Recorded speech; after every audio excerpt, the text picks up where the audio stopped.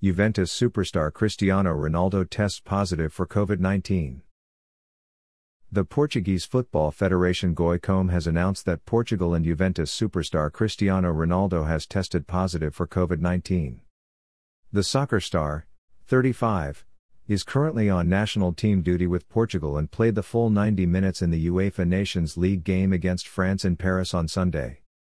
Ronaldo had been preparing for Portugal's Nations League match with Sweden in Lisbon on Wednesday, but has now left the team's training camp to enter a period of self-isolation. The Portuguese captain is not showing any symptoms, and is the only player in the squad to have tested positive for the virus, according to the federation. Ronaldo, a 5-time Ballon d'Or winner and widely considered among the greatest footballers of all time, is the highest-profile sports star to contract the illness which continues to sweep the world.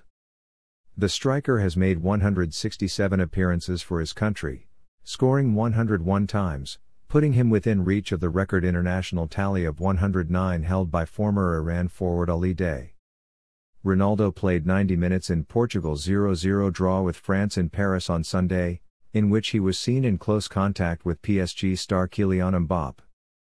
He also gave his shirt to 17-year-old Rennes sensation Eduardo Camavinga.